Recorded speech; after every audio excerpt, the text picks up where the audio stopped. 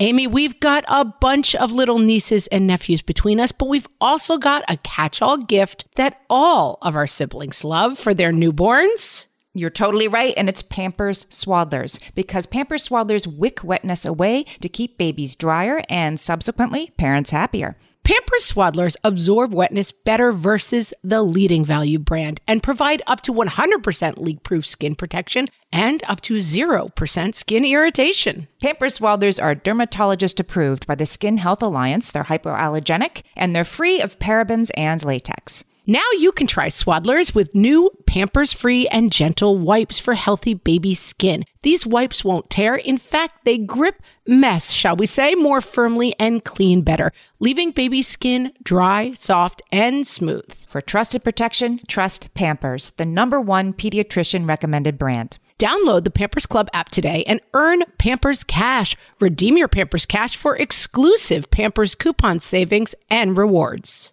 Only redeemable via Pampers Club. Pampers Cash has no cash value. Uncertainty is so hard, Amy. What fresh hell? Laughing in the face of motherhood. I'm not going to turn the porch light on and look at the wolf outside. With Margaret Abels and Amy Wilson. It's not scary anymore. A podcast that solves today's parenting dilemmas so you don't have to. Do as I say, not as I do.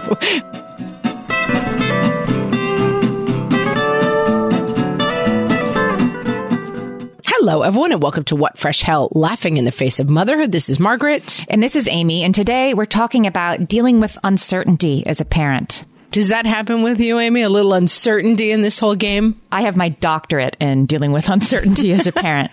I mean, I was recently having a conversation with a friend about parenting, and kind of a frank, difficult conversation about what's hard about it, and that we don't talk as much about the kind of constant dread that accompanies this parenting job. Yeah, in little ways and sometimes in big ways. This idea came from our Facebook group, which you can find at facebook.com/groups/whatfreshhellcast. We have a listener whose son has developed a disorder, and she posted about it in the group. I'm not going to talk about the details of it because the details are, one, private, and two, don't really matter.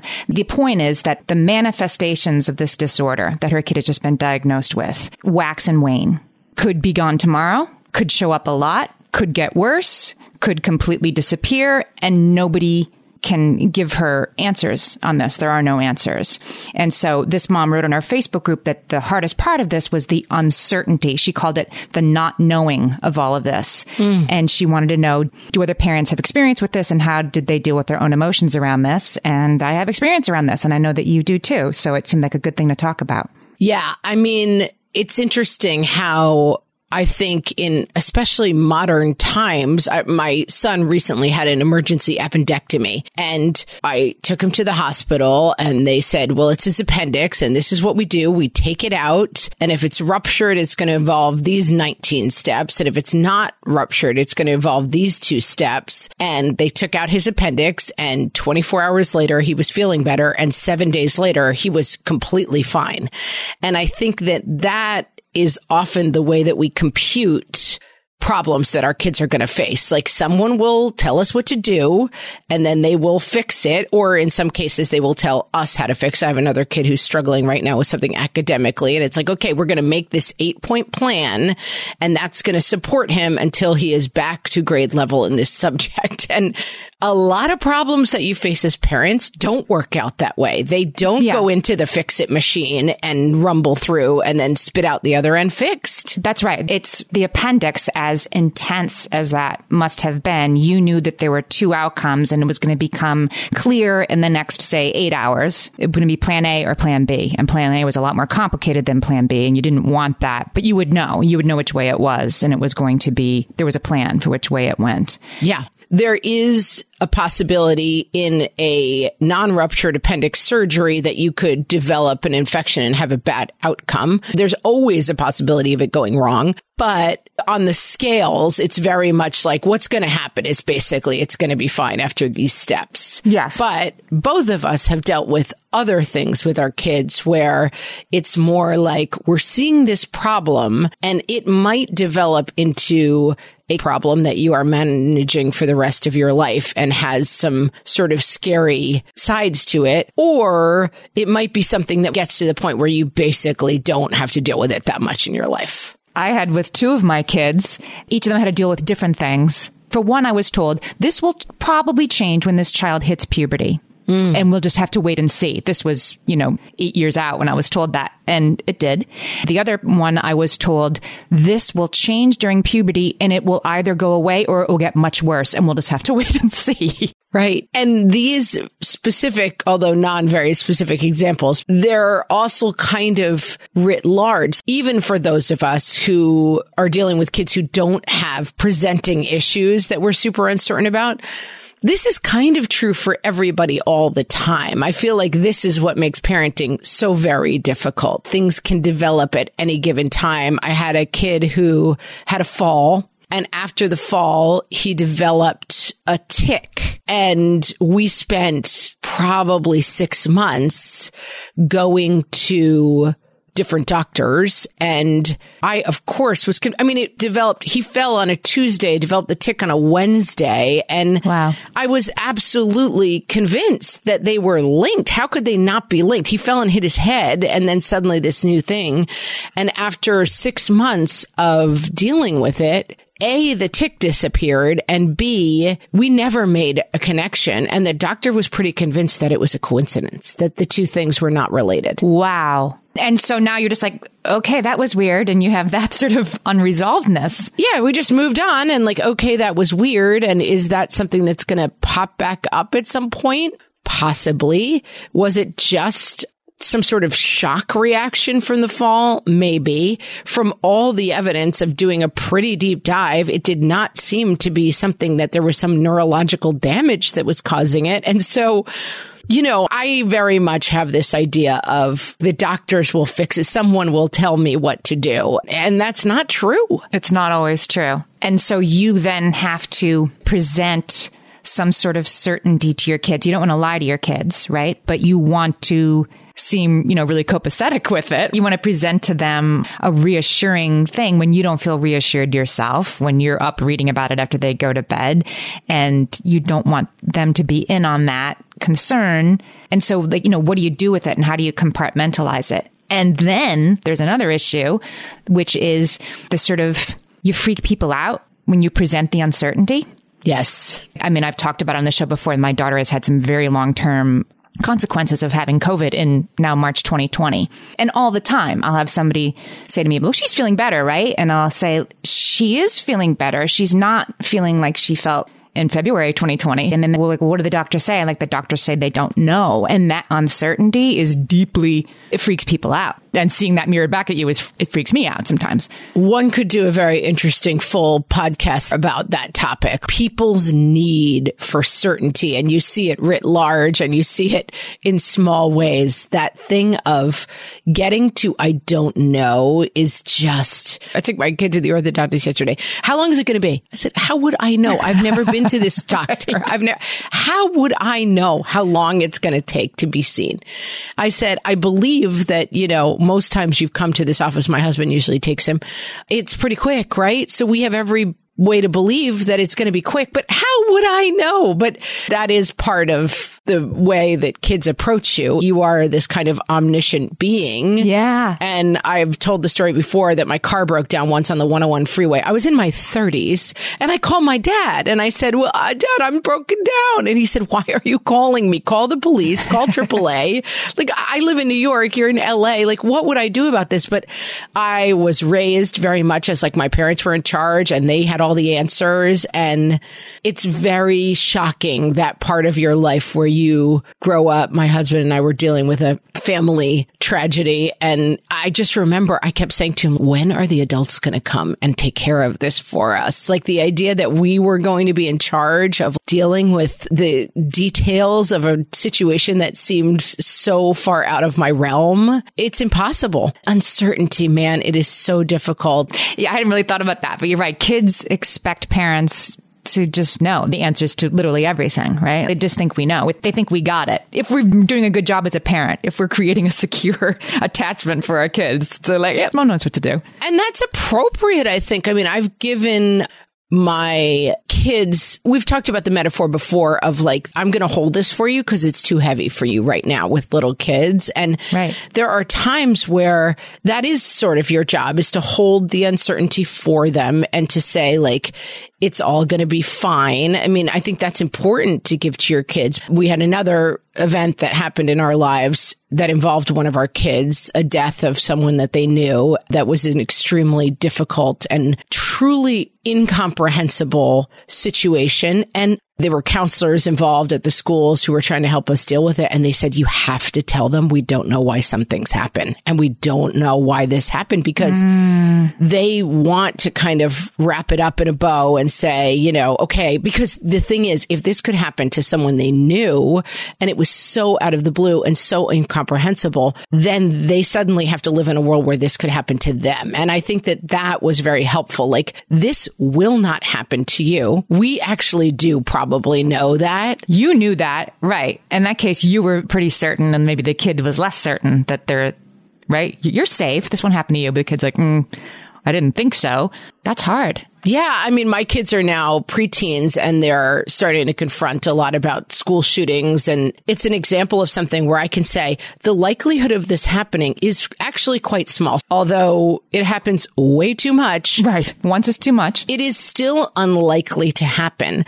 But it's exactly in that realm of uncertainty where I want to be able to say, like, this, you'll never have to deal with this. This won't happen. Don't worry about it. Well, you got to find some place where it's probably not going to happen, but I can't actually offer you an assurance that this will never happen, you know? Mm-hmm. It's hard. Uncertainty is so hard, Amy. It is really hard. All right. So I thought, for a change today, we'd talk about why something is hard, the science around it, what the experts say, and then what helps to make it better. Should we try that right after this? Let's do it, Amy.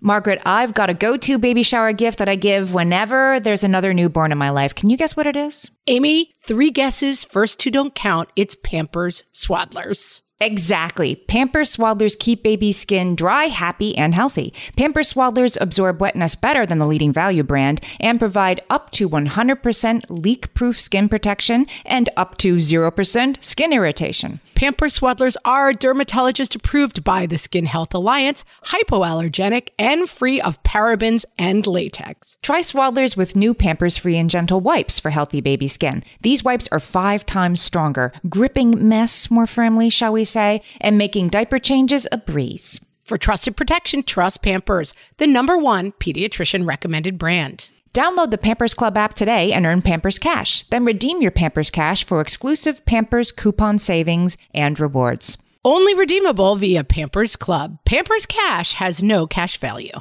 Margaret, I've been at the research again, looking into metabolic health and, more importantly, metabolic flexibility, which turns out is the key to improved energy levels, better sleep, better fitness, all the things. And I found out about all this because we got a chance to try Lumen, the first handheld device that helps you manage your metabolic health. Lumen works when you breathe into it. If you do that first thing in the morning or after a workout, Lumen measures your metabolism by measuring the amount of carbon dioxide in your breath. It's science, people. That lets you see exactly what's going on in your body in real time. Then you use Lumen's app to get tailored guidance to improve your sleep, your nutrition, even stress management. If you're interested in figuring out the effects of different sorts of foods on your body, Lumen is a really cool way to see what's actually happening as your body burns different fuel sources. If you want to take the next step in improving your health, go to lumen.me and use FRESH to get $100 off your Lumen. That is LUMEN.ME. Lumen.me, and use the code FRESH at checkout for $100 off. Thank you, Lumen, for sponsoring this episode. Okay, Amy, I'm ready for you to solve this one for me. All right. So we actually did an episode that's kind of related to this. I'll put the link in the show notes. It was Back to School Hell Pandemic Edition. It is a very funny, in a tragic sense, Back to School 2020. You mean this is still happening from a year and a half ago when we really thought we should have been done with it by now. And we talked about the uncertainty. And in that episode, we were talking about the pandemic uncertainty that, hello, we're all back with it again. Like, what if the schools close in January? That was what we were worried about in this episode. Like, the school's going to try to stay open, but what if they can't? And we talked about something called uncertainty distress, that was what we were all feeling. I don't know what's going to happen, and it's stressing me out. So uncertainty distress, there's a psychologist named Dr. Mark Freeston who studies it. And he says it's the negative emotions that you experience in response to the aspects of a situation that aren't known yet. It's the dread that you have about something worse happening and you don't even know what it is. Just things could get worse. Things could be really bad and you can't define it. Yep. And depending on where you live in the country, you may have to have your kids go back to remote school at some point for a couple weeks this winter. I have less dread about that than I did last year because it happened. I have what we call dogged acceptance. And I guess kind of we were so worried about like, what if that happens? And then it happened, right? So now that it's kind of coming around again, it's like, oh, we know how this goes. It feels less uncertain. Yes. And put a pin in this because I think it is going to become a huge part of our solution. Put a pin in the idea of like, you actually get used to really hard, bad things. So maybe that's sort of where we're heading. Yeah, but I think that they're less uncertain. Yeah. Like, what if the schools close and then open again? Like, yeah, they probably will. It's a very different feeling in the spring of 2022 than it was in the fall of 2020. Correct. Right? Like, what if the kids are to stay home? I can't take it. Well, they did stay home and you did handle it and it might have to happen again, not forever. I think that helps. I think that I believe that the wolf at the door who you're constantly throwing like scraps of meat to try to keep it away from you can be more anxiety producing than the wolf eating you. That's what I think. Particularly when you've seen the wolf already. Yeah. Once you've seen the thing and you've faced it, that is sort of the way to address this. Yeah, the holding it apart from yourself, the thing of this could turn into something really bad or it might not is the worst part of it, I think. In the same way that we say looking forward to the vacation, you're not any happier when you're on vacation. I think the flip side of that is true, that worrying about what it is, the peak of like this horrible pain of uncertainty is waiting for the news. And that you've got something to do when you're in it. That's exactly what this research would say, that you can build up an intolerance to uncertainty, that we just start to avoid it.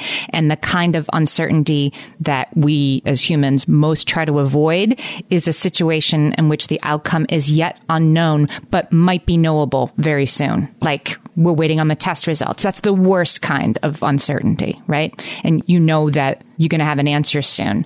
And so we try to avoid those situations because we're human, but the ways we try to avoid them aren't necessarily very productive, I guess. I believe in this. And I will also point to my mom's phrase, which is catastrophizing. She would always say, I think you're catastrophizing. And it means imagining the worst possible outcome, that you live through a series of tragedies because you act as if, okay, this weird bump is going to turn into the beginning of the first day of my cancer journey. And like you go through that all in your head. And then when the weird bump turns out to be a benign cyst that you have to get taken out, it's like you spent 3 weeks basically mentally having cancer versus just waiting to find out what was actually going on. Some people call it borrowing trouble. If you are a person like me who tends to like worry out every possibility, you end up wasting some time. You definitely do. But then there's we fear this might be cancerous and we'll have answers in a week. Or like your kid has been diagnosed with a seizure disorder and she's had 2 seizures and she might have a third. Like that's not catastrophizing. That's reality. That is, shoot, this is here. The wolf is in the room with you now. For sure. And you've got to learn how to deal with it. And I think you're right that we can look for trouble where there isn't any or borrow trouble. But then, what do you do when it's really trouble? When the uncertainty is really uncertain. It isn't like, what if my kid falls off the, merry-go-round, the playground? That's right. Good distinction. Yeah. This really is happening. Right. They fell off the thing and we're going to do an MRI and then we'll know more. That's the worst kind of uncertainty. Just to bring the room down. all the way down. Right. Yeah. Keep it depressing, Amy. But I thought this was interesting because things that are definitely unknowable, like when you're little and you think like, who am I going to marry when I grow up? You kind of think about that, but you're not stressed about that because that's completely unknowable. Right. Like, if you're worrying about where your child is going to go to college when he's 4, I hope you're not, because that's truly unknowable, including will he go to college. So, like, that's borrowing trouble. You're right. Good distinction. What we're talking about is there is something coming. Yes. It's not unknowable. There might be an answer. We're going to find out soon. We've done the rapid test and now we're waiting on the PCR test and we might have something to worry about very soon. Yeah. And that's the worst kind of uncertainty. And your kid is looking at your face, reading you for signs of how concerned are we? They should be. And the answer is really, really concerned. Yeah, sometimes. Yeah. But you can't make it worse. And anyway, this is just a hard moment that we all find ourselves in as parents. My son broke his arm once and it was,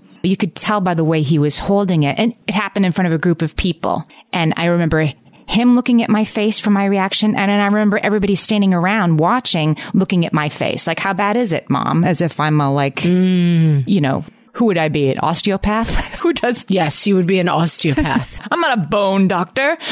I'm no bone doctor, people. And I'm trying to keep my face, you know, neutral. I don't like looking at injuries. That's really not my strength. No. But everybody was looking to me, including my child, for like, it's okay, right, Mom? You'll know what to do, right, Mom? Yeah. Should we call an ambulance? Let us know, Mom. It's hard to be this person. For sure. And a lot of people face those kind of things with kids. And it's not only like, oh, people are looking to you to reassurance. It's that you don't really know how things are going to turn out for your kids. And it is so difficult. There's that lovely piece that we've referenced before, and I think most people are familiar with it. Welcome to Holland. The idea, I will say briefly, because most people are probably familiar with it, is that you get on a flight to Italy and you're looking forward to like the Leaning Tower of Pisa and pasta and seeing the, you know, what is it called? Acropolis? No, that's in Greece. What is the big thing in Rome called? The Colosseum.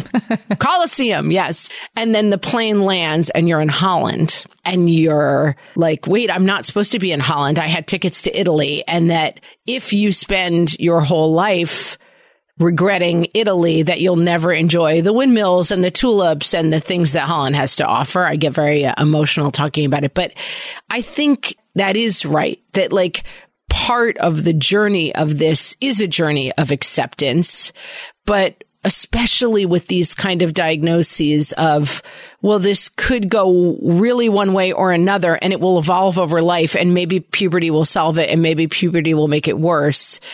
It can be very hard to find that place of acceptance. Yeah. Like, okay, I guess we'll know at puberty in 8 years and really live with that, make peace with that. Yeah. And not try to bring the answer closer in both of my kids' cases. And everything doesn't always turn out fine. So I don't mean to be Pollyanna about this. In both of my kids' cases, things got a lot better at puberty for weird, different, and maybe related and maybe not reasons that nobody understands. But it's a long time to wait to find that out. Should we talk about some of the things that don't work that we try when we have uncertainty, distress? I have something I think does work, but I'm going to save it. Okay. All right. So self-distraction, just try not to think about it. Doesn't work. Agree. Yeah. Experts say that's maladaptive. It would perpetuate distress by preventing disconfirmation of the feared outcome. I mean, there's an easier way to say that, Amy, but I agree. I think it's just like, I'm not going to go get that like mole on my neck checked because I'm afraid to find out, and then you'll never find out that it's fine, it's nothing. That's disconfirmation of feared outcome. Yeah. It's also just 6 Degrees of Separation. Amazing play. If you've never seen it, it's don't think of elephants, you know, which is this theme that comes up in the play. Like, don't think of elephants. Don't think of, the more it's so much work to be in denial. And this is something that I've come to later in my life that I've talked before about. I used to have a dream where I was being chased by a monster. Or chased by something bad or, you know, a killer, whatever it was. And that I realized at some point that if I could make myself in the dream turn around and look, I would wake up. That like there's nothing really behind me. And even if there is something behind you, that is the right metaphor for this whole conversation, which is the hardest part is staring at the wolf. It's so much scarier for a wolf to be outside of your door than to open the door and stare down the wolf and figure out how you're going to kill it. To wonder what it looks like. Yeah. How scary is that wolf? How big is it? Is it as scary as I think? That is the place that so many of us spend too much time is, it's the 7th Alien movie where you're like, I know it's got sharp teeth and it's silver and it's got goo coming off of its sharp teeth. It's not scary anymore.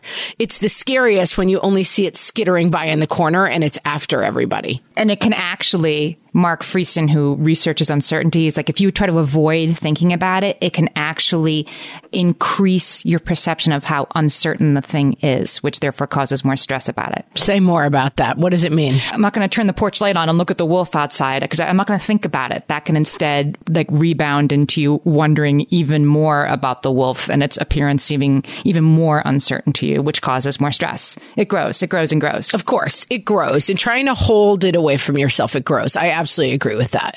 Yeah. So, what do you do in this case? So something that I have done many times is I try to become more well-informed. It's like, okay, if I'm dealing with a disorder, I'm going to learn everything I can about this disorder so I can understand it. There's a flip side to this.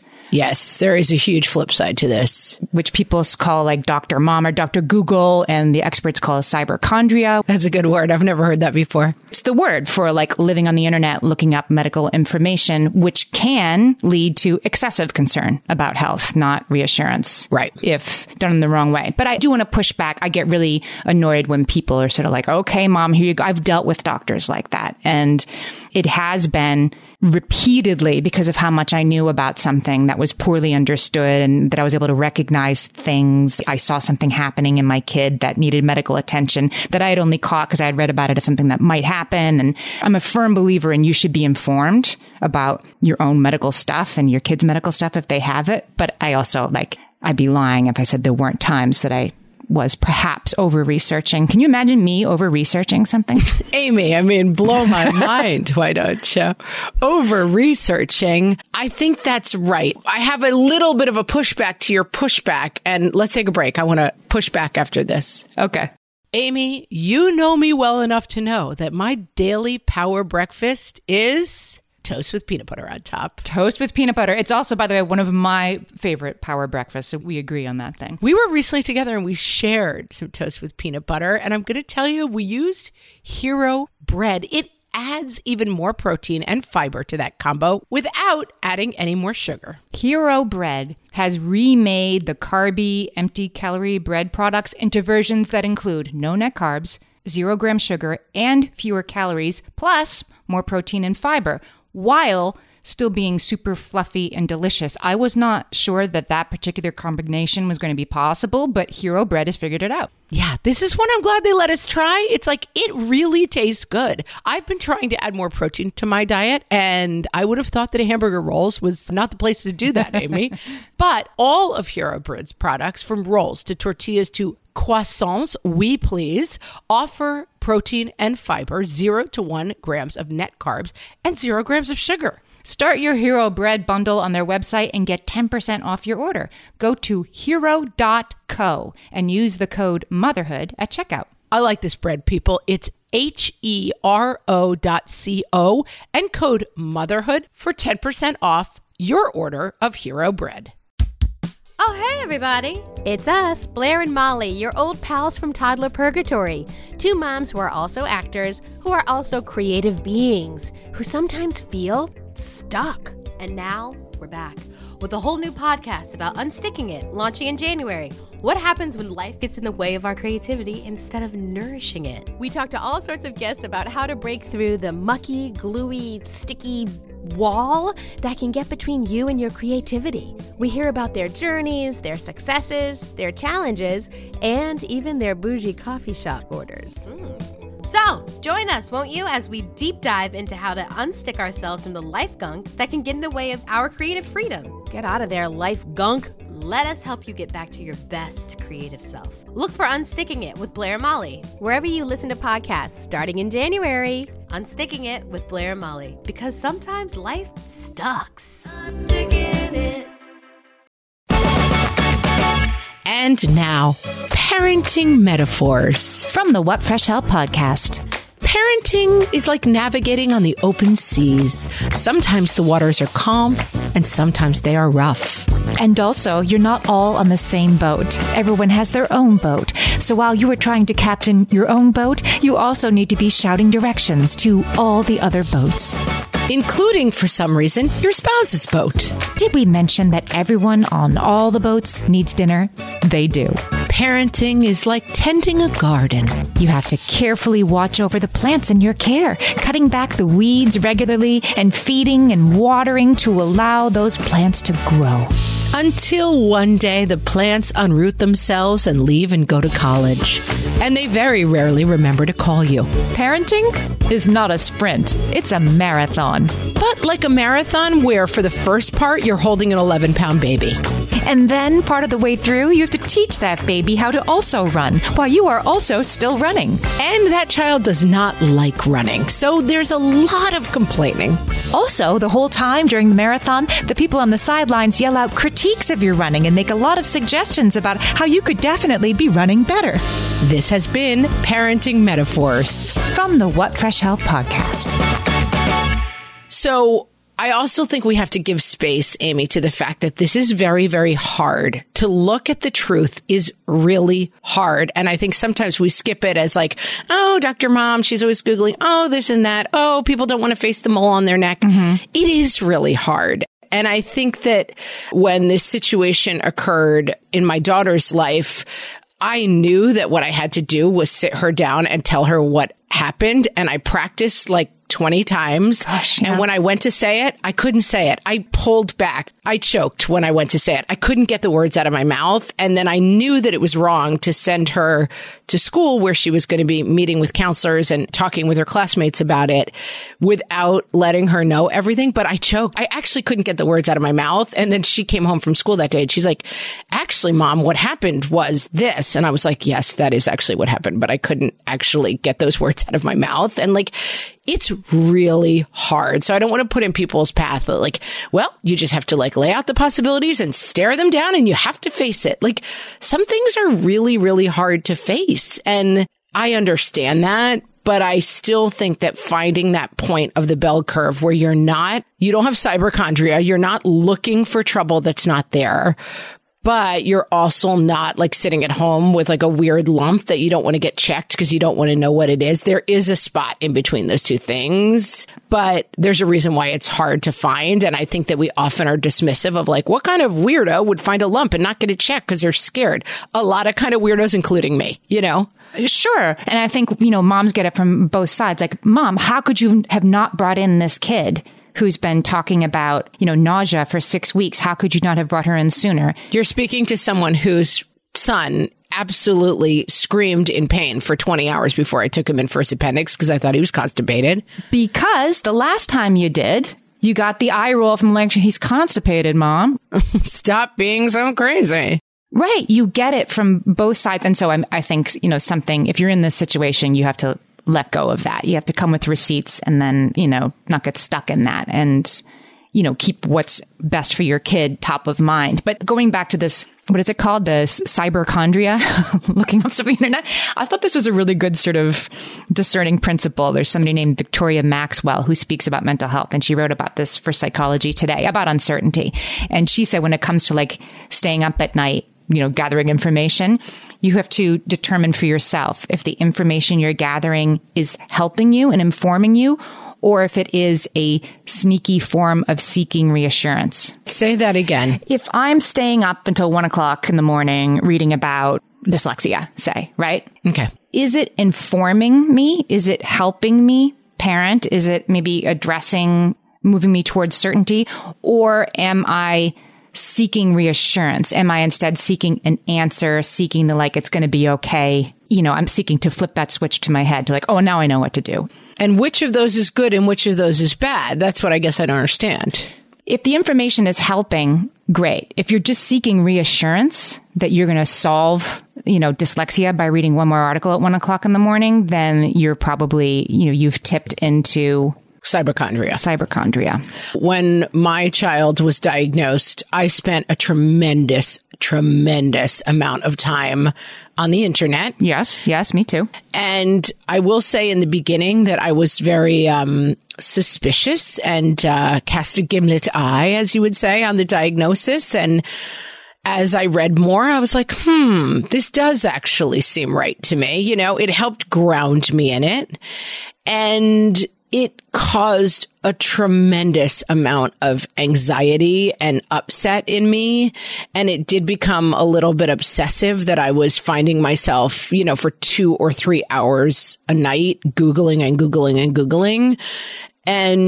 But I don't know that I would go back and undo that. I think that it was a phase. It was very acute, and then it passed. And I think that as we turn towards solutions, Amy, I think that for me, the solution is inevitable to a certain degree, which is like, this is going to land at a certain point. The wolf is going to come in at a certain point, and it's going to eat you, or you're going to beat it to death with a golf club. But that is coming. And I think that however you need to process that period leading up to it, for myself, it involved probably 6 months lost to like a blind Googling panic. This was a decade ago, and it has involved having a kid who needs certain supports that I was not expecting and that have been hard at sometimes, joyous at sometimes, funny at sometimes, frustrating at sometimes, and that being in it has not been anything as bad. It's been Holland. You know what I mean? Yeah. I really love Holland, but nobody could have explained that to me. When I read that Holland article, I was like, nope, I'm not going to Holland. I'm going to Italy. Like, I couldn't get there, and I had to go through my own process of getting there. And I have watched many of my friends on a similar journey, and I don't think there's a way when you first land in Holland to sit someone down and be like, you're going to enjoy the tulips someday. Let them have their process of whatever it is to get there. And it's not just kids who have different needs. It's not just kids who have medical diagnoses. It's kids who, you know, I come from a very high achieving academic family, and I have kids who struggle in school, and that's pretty unexpected for me. And it's big and small, and it's dealing with shocking tragedies.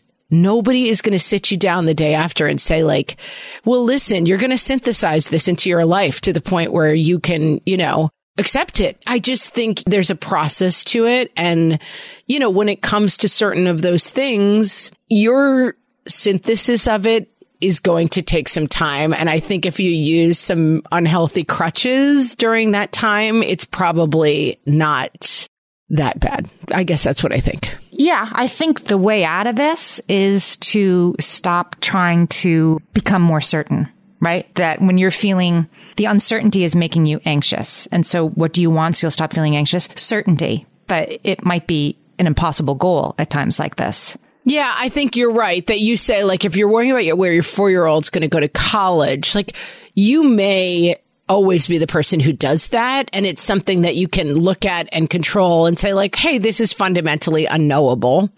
And if it's something where, like, your kid is exhibiting some symptoms that seem worrisome, I think you just have to think about that metaphor of the door. And like, when you're spending too much time worrying about what's outside of the door, that's something that you do have to solve for. That's not like, you cannot, with the simple strength of your worrying, prevent every possible horrible outcome from happening. Correct. That first you're going to look up on the internet and know what they are. So then you can like mind meld them and prevent them from happening. That is not going to work. It's not going to make you less anxious. And what I think will make you less anxious is eventually making peace with being uncertain. And that's something that just comes with time. As you said, like, that's not something that can be rushed. That's just sort of like, okay, like today was a good day. And then you have one more good day. And then you have 3 weeks of good days. And then things might seem a little better, or things just seem, your new normal starts to become more normal. And that's where you're going to reduce your anxiety. And until then, I think you can deal with your anxiety, which is completely understandable, but you're not going to deal with your anxiety by chasing certainty. Sometimes it's just not available. Yeah, I have to yes and that because I think that's exactly right.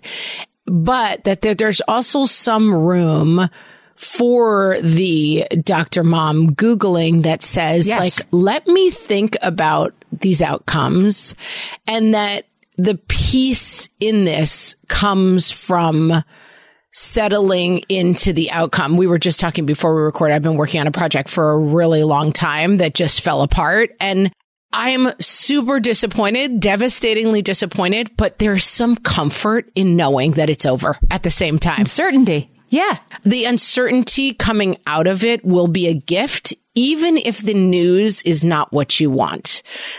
Solving and dealing with and finding ways to help a kid who is going to have struggles for their life because of a diagnosis that you are getting is much easier than worrying about how it's going to go.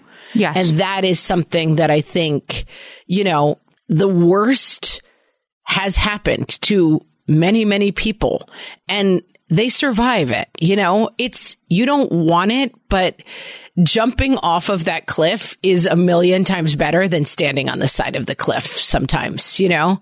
And I think that it's a great idea to reach out to people who are on the other side of the cliff. Yes. And there's a huge part of that, which is some acceptance of saying, like, this plane may be bound for Holland. And, like, I have to accept that at a certain point. You have to get there in your own time. And I know that, like, I don't want to use the Holland metaphor too strongly because I'm not dealing with a kid with special needs in that way. And so, but knowing where you're going is better than worrying about where you're going. I guess that's all I can say about it.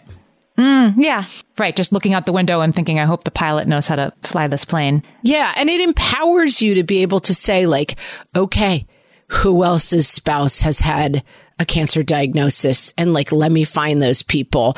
Because when you sit in the place of, like, I can stop this from happening by not thinking about it, you rob yourself of a lot of help that's available to you, you know, which is saying, like, what if my spouse does have cancer? Like, what are the supports that we can put in place? What is it going to look like day to day? And then you kind of sink into that place of acceptance where you have some control again. That's what it gives you back. Like, what the pain is in not having any control. Or at least you have peace. It occurs to me, like, if your kid has leukemia, these days the internet makes it so easy to find other parents who are dealing with that exact same thing, right? And I have found such comfort in that over time. And I think it's because if your kid has leukemia and you're meeting on the internet other moms whose kids have leukemia, they are living in that uncertainty with you. They know just what it's like. And they aren't scared of it, right? They aren't like, whoa, that uncertainty is freaking me out. So I'm going to stop making eye contact at school pickup because I'm a little weirded out by this open-ended thing that this other parent is going through. They know. And so maybe that's one of the reasons, of course, besides resources and knowledge, that they're not afraid of what you're going through. They're walking through it with you. Absolutely. And I think it reminds me of our episode on does having kids make us happy, that what we kind of came to in that episode is, like, happiness isn't really the point. And I think that the farther I've gotten into my parenting, that as a young parent with young kids, I was like, it's all pumpkin patches and, like, how kids make us happy.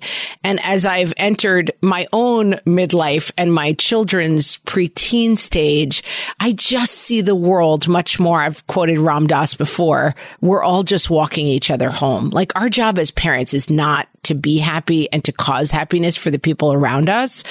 Our point as humans and as parents is to walk each other through the things that happen to us. And that's just, like, it's harder. I'm thinking about that, like, thinking about being that parent holding the kid's hand and the kid says, okay, let's go home. And you're not exactly quite sure how to get home. That sometimes it's not so clear where you're walking. You just got to keep walking. Yeah. And just be at people's sides as they face life and just switch the story from, like, I am the maker of fun and the keeper of the magic to, like, I am this person's partner in this walk, and that not even worrying about where we're walking to and just finding the comfort in walking together. Listen, I'm horrible at this, but I do find... Do as I say, not as I do. Right. I mean, totally do, because I'm terrible at this. But I mean, my husband and I just celebrated our wedding anniversary, and you look at these markers. We were 14 years married, and it's like, you just would never have imagined the things that we've walked through together. And it's really not about The Bachelor, like, oh, we're taking a hot air balloon while fireworks go off while we kiss. It's about like when your parent died, like I stood with you. That it's just so much more about taking out the worry about what's going to happen and building and having faith that like you're ready for what happens. So much easier said than done, but man, I'm working on it. This was really helpful to me today. This is sort of thread this needle is tricky, but it helped me figure out what works, and I'm going to try it next time. We're going to all keep trying. It's not easy, friends. This suggestion came from our Facebook group, as so many great conversations do. So come join us at facebook.com/groups/whatfreshhellcast. You can find a link on our website, and come join the conversation on our Facebook group where all the What Fresh Hellions are chatting it up. We would love to see you there. It's very nice. Until then, we'll talk to you next week. Thanks for listening.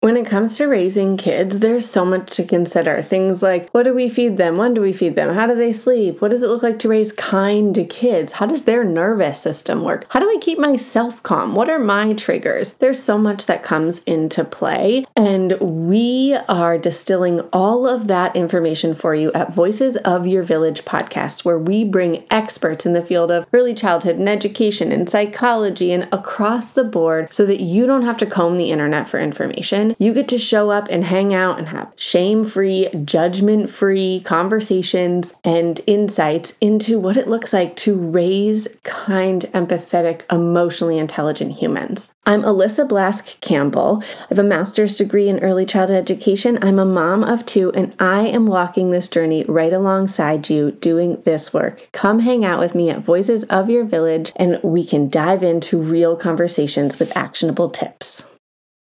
Hey there, I'm Debbie Reber, the founder of Tilt Parenting and the author of the book Differently Wired. The mission of Tilt is to change the way neurodivergence, whether that's having a learning disability, having ADHD, being gifted, autistic, or some combination of all of the above, is perceived and experienced so differently wired kids and the parents like us raising them can truly thrive. On the Tilt Parenting podcast, I get to talk with authors, therapists, educators, and parenting experts who are committed to this mission. I ask the questions my listeners are most curious about when it comes to supporting our kids. And in turn, my guests share strategies for challenges, out-of-the-box ideas for navigating school, best practices for therapies, tips for advocating, and so many thoughtful insights on what it really takes to help our kids grow up feeling seen and respected so they can create awesome lives for themselves. I know that raising a differently wired kid can feel overwhelming and isolating, but I promise you, you are not alone, and it can feel so much better. If you're on this parenting journey, come listen to Tilt Parenting. Together, we can shift this paradigm and show up for our exceptional kids with hope, possibility, and joy.